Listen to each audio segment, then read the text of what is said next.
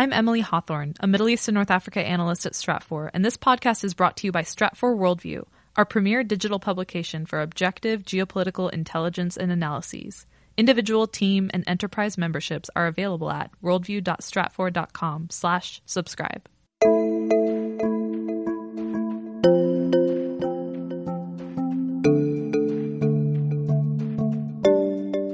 Turkey is falling apart from a government standpoint. It's spiraling toward dictatorship and has done a really poor job cracking down on ISIS networks, even within Turkey's borders.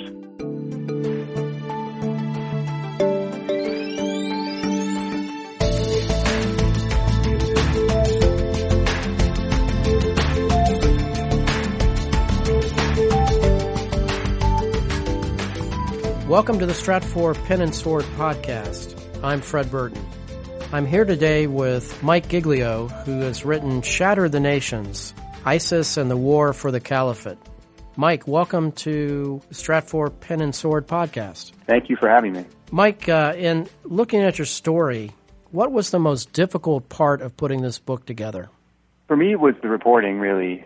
I really tried to focus on getting access to ISIS members as they lived and worked, and also to the Iraqi and Kurdish forces who were fighting them as close as I could get to the actual battles themselves. So embedding the attacking convoys that were pushing into ISIS territory much of the time, and to secure that kind of access, took a lot of effort and a lot of work.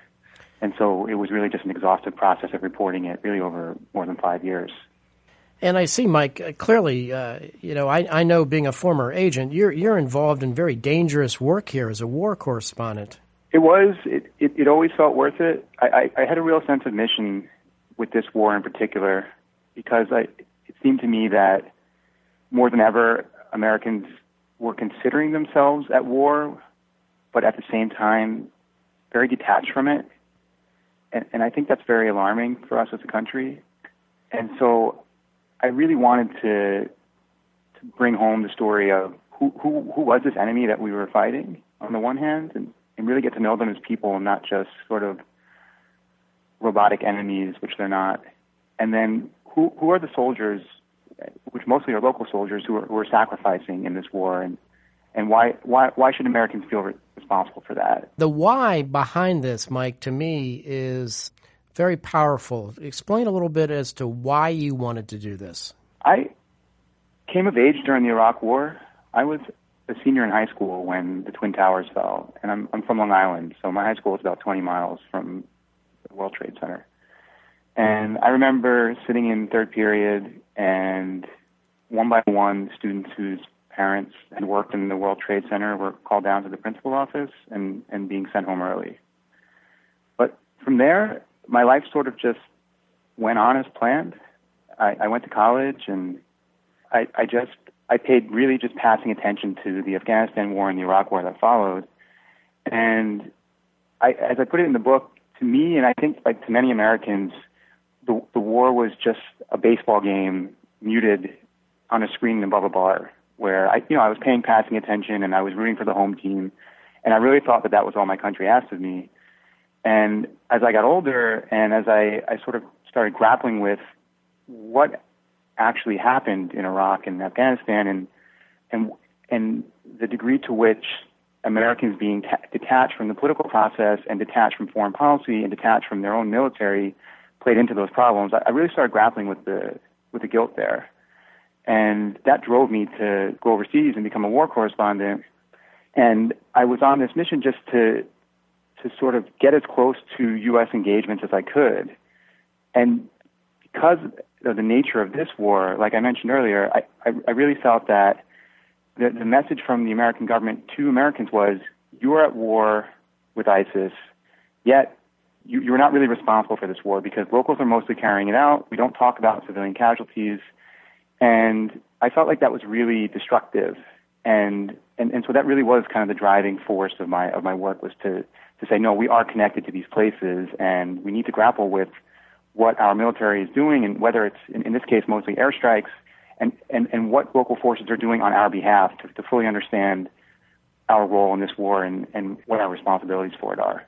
Well, I think you've touched on a very interesting aspect, Mike, because I know in looking at the evolution of terror, and on my watch we had this organization called the Islamic Jihad Organization. It took us forever to try to figure out who the heck they were, and we finally connected the dots to Hezbollah and ultimately an Iranian hand here. So with you putting a face to ISIS, in essence, that's what you've done with Shatter the Nations. That's what I tried to do, and I think if we can recognize the humanity even in our worst enemies, even in a group like ISIS and members of a group like ISIS, it doesn't excuse at all what they did, but it does help us understand why they did it. And also, I think glimpsing the humanity in an ISIS member actually makes them more frightening in a way, because it makes us confront a much more difficult reality, which is that someone can be living a relatively normal life like we are, and through a series of circumstances find themselves drawn down this path to committing these sort of really evil acts. And I think that is a reality that people don't really want to grapple with. I think it's easier just to see them as stormtroopers, faceless, robotic villains who just sort of march forward without really thinking through what they're doing. And it's not the case at all. And I also found it really instructive to meet ISIS members who had recently defected from the group, which is a big focus of the book, and speak with them about what was the mental process first to getting drawn into ISIS, and then actually even more tortuous a lot of times to extracting yourself from that mindset and leaving the group. What do you think was the biggest reason for why an individual would want to join ISIS? I think a lot of that attention has been paid to foreign fighters, and for good reason. And I think those people are a lot more at fault in what happened in Iraq and Syria. Like they willingly went to these places and tried to live out some sort of violent, almost naive vision of what was being built as an Islamic State, which, as you know, is not at all one. The people I really focused on in the book and got to know really well were Syrian members of ISIS, and they tended to get drawn into the group just by nature of the desperation and the chaos of the civil war. And so you had some people joining ISIS for utility, and you had some people joining because they were radicalized by the extreme violence. And I really do think it's necessary to understand this aspect of ISIS, why Iraqis and Syrians would join it, in addition to the foreigners who came flocking to Iraq and Syria to really get a full picture of the group. When you look at an organization like ISIS, where do you see their future? I think that they will be able to retain a core in Iraq especially, as well as Syria, because that's what they've done successfully in the past. ISIS is just the next iteration of al-Qaeda in Iraq, which was the enemy that the U.S. was fighting during the Iraq War. And at the end of the Iraq War, the U.S. and its allies in Iraq had managed to really suppress al-Qaeda, not quite eradicate it. And when America left, they were able to survive underground as an insurgency, bide their time, and regroup. And I think ISIS will be able to do that again. Not to say necessarily they'll make another land grab. I think they may have learned their lesson in that respect, that if they take territory, the United States can take it back, can bomb them, can organize local troops to fight them. But I do think that they're able to survive in the near and medium term at least. And I think they have a very generational strategy, a very long-term vision that they can wait out their enemies and win a war of attrition over time. And then connected to that is the fact that ISIS has members and supporters and affiliates all over the world now. Right. And so I think this core in Iraq and Syria, again, Iraq especially, will be able to maintain some connection to that global network. And so remain a threat in that way, not so much as a so-called caliphate. Well, in fairness to our counterterrorism strategy, I think our special forces and the CIA and the allied efforts to target ISIS has been pretty successful in unpacking the organization. Would you agree or disagree? I think the so-called by, with, and through strategy in which America relied on these local forces and really put together a pretty improbable coalition of Iraqis, Syrians, and Kurds to fight ISIS was extremely successful. And that effort was enabled quite a bit by U.S. diplomacy on the one hand, and by U.S. Special Operations Forces and Special Forces on the other to work with these local forces. And the book really explains that strategy and why I think it was so unique and successful, and perhaps even put forward a vision for the way America can engage militarily in the future in the region. But I do want to emphasize that the overall struggle against ISIS is not necessarily in the hands of intelligence and special operations. It's in the hands of the U.S. government and the top-level strategy. And I think as a country, we have this tendency to do all the bombing, do all the fighting, and then not win the peace. And that's what I think is at risk right now in Iraq and Syria, and that might be out of the hands of special operators or the Green Berets or the CIA. Mike, hold that thought. We'll be right back. We'll get back to our conversations in just a minute, but I wanted to talk to you first about Stratfor Worldview. When people ask me what we do here at Stratfor, I always try to say that we make sense of the world. Look, I've been here now going on almost 20 years, and I've had lots of opportunities to go elsewhere. I've been lucky enough to have cobbled together a few books, but I can say this, that when I sit around the analyst table every morning and watch some of our analysis being put together, I think people would be surprised. And I think that for those of you who really want to see why the world works the way it does, without the bias, without the spin, without the inside the beltway kind of takeaways, I would encourage you to take a look at what we do. Let me make you a special offer. Go to stratfor.com/Fred Burton and take a look at what we do every day. I don't think you'll be disappointed. So what you're saying is that the policymakers or the strategy at the highest levels of the U.S. government, which would probably come from either the Oval Office or the National Security Council, one or the other, that they're the ones that are going to be calling this shot as we go forth on ISIS, correct? That's right. Obviously, we all are aware of the problems with Trump's very hasty withdrawal order and the chaos that that has caused in Syria recently.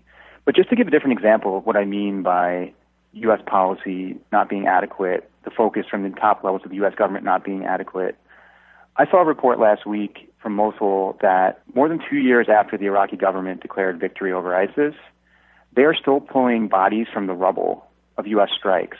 If America was really concerned about stabilizing Iraq and rebuilding to the point where the Iraqi government could maintain effective control over the areas that ISIS had taken, and the security forces could really keep a lasting peace, would that be happening?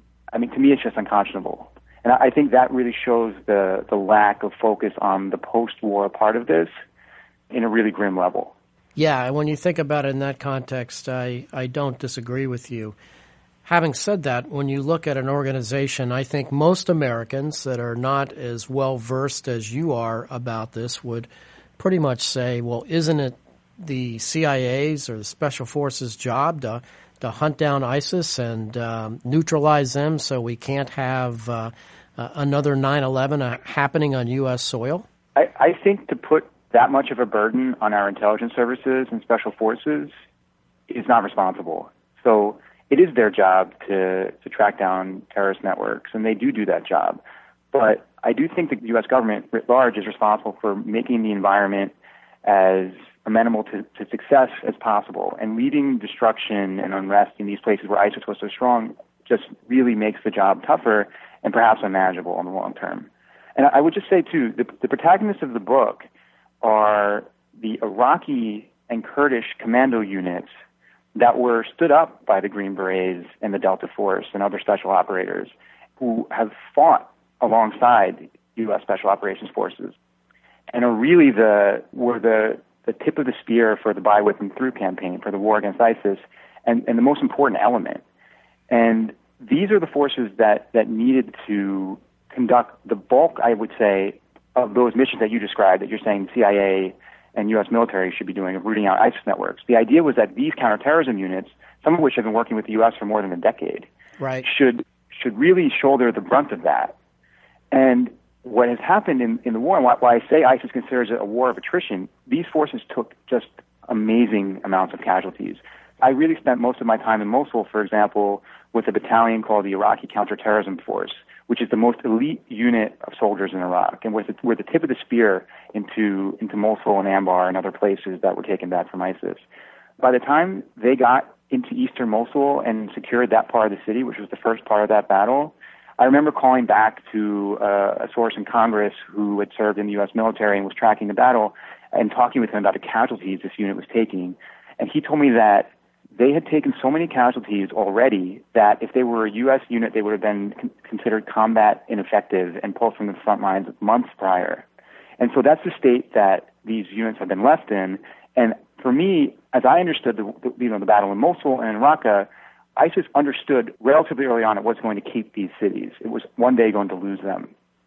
What it wanted to do was make these battles as deadly as possible for especially these counterterrorism units and soldiers who fought on the U.S. side with an eye to this long-term strategy of survival. And that to me was always a suspense of the war and what I try to get across in the book. Mike, when you look at an organization like ISIS that has the ability to operate elsewhere, if you had to set back and had a crystal ball and forecast, where would be the likely venues for ISIS to pop up around the globe and perhaps carry out some sort of terrorist attack? For me, because my focus has been so much centered on Turkey, Iraq, and Syria, I was based for 5 years in Istanbul covering this conflict and did most of my work either in southern Turkey on the border with Syria or in Iraq. I really want to stress that these places are still the most likely places for ISIS to remain strong. The Iraqi government is teetering right now. There are protests shaking the country. It's responding violently. That sort of instability is really problematic if you think about an ISIS resurgence. What's being left behind in Syria, where various countries, Turkey, Russia, Syria, are taking more and more control. Each of these countries has a really checkered past when it comes to fighting ISIS. Really, it's never been their priority. That is really alarming to me. And then, like I said, Turkey is falling apart from a government standpoint. It's spiraling toward dictatorship and has done a really poor job in cracking down on ISIS networks, even within Turkey's borders. That provides the gateway for ISIS to the rest of the world, and it has for years. And I see really no indication that Turkey has been successful at stopping this. And so I think where the problem has been in the past is where the main problem will continue to be in the near term. Do you look at that and you're painting a fairly bleak picture there, when you look at this challenge, is this a 10-year, 20-year challenge for the United States, or is there even a way to predict this? I just want to say I understand that it's bleak what I'm saying. I do think I should then acknowledge that it is a success that ISIS no longer holds territory and can claim to be a caliphate, and that Baghdadi is dead, and that was the caliph, as he declared himself. This is a major success. So I think what's important is to recognize that this is a success and to feel like actually a good U.S. strategy can bring good results, and to then acknowledge what these problems are that I've laid out.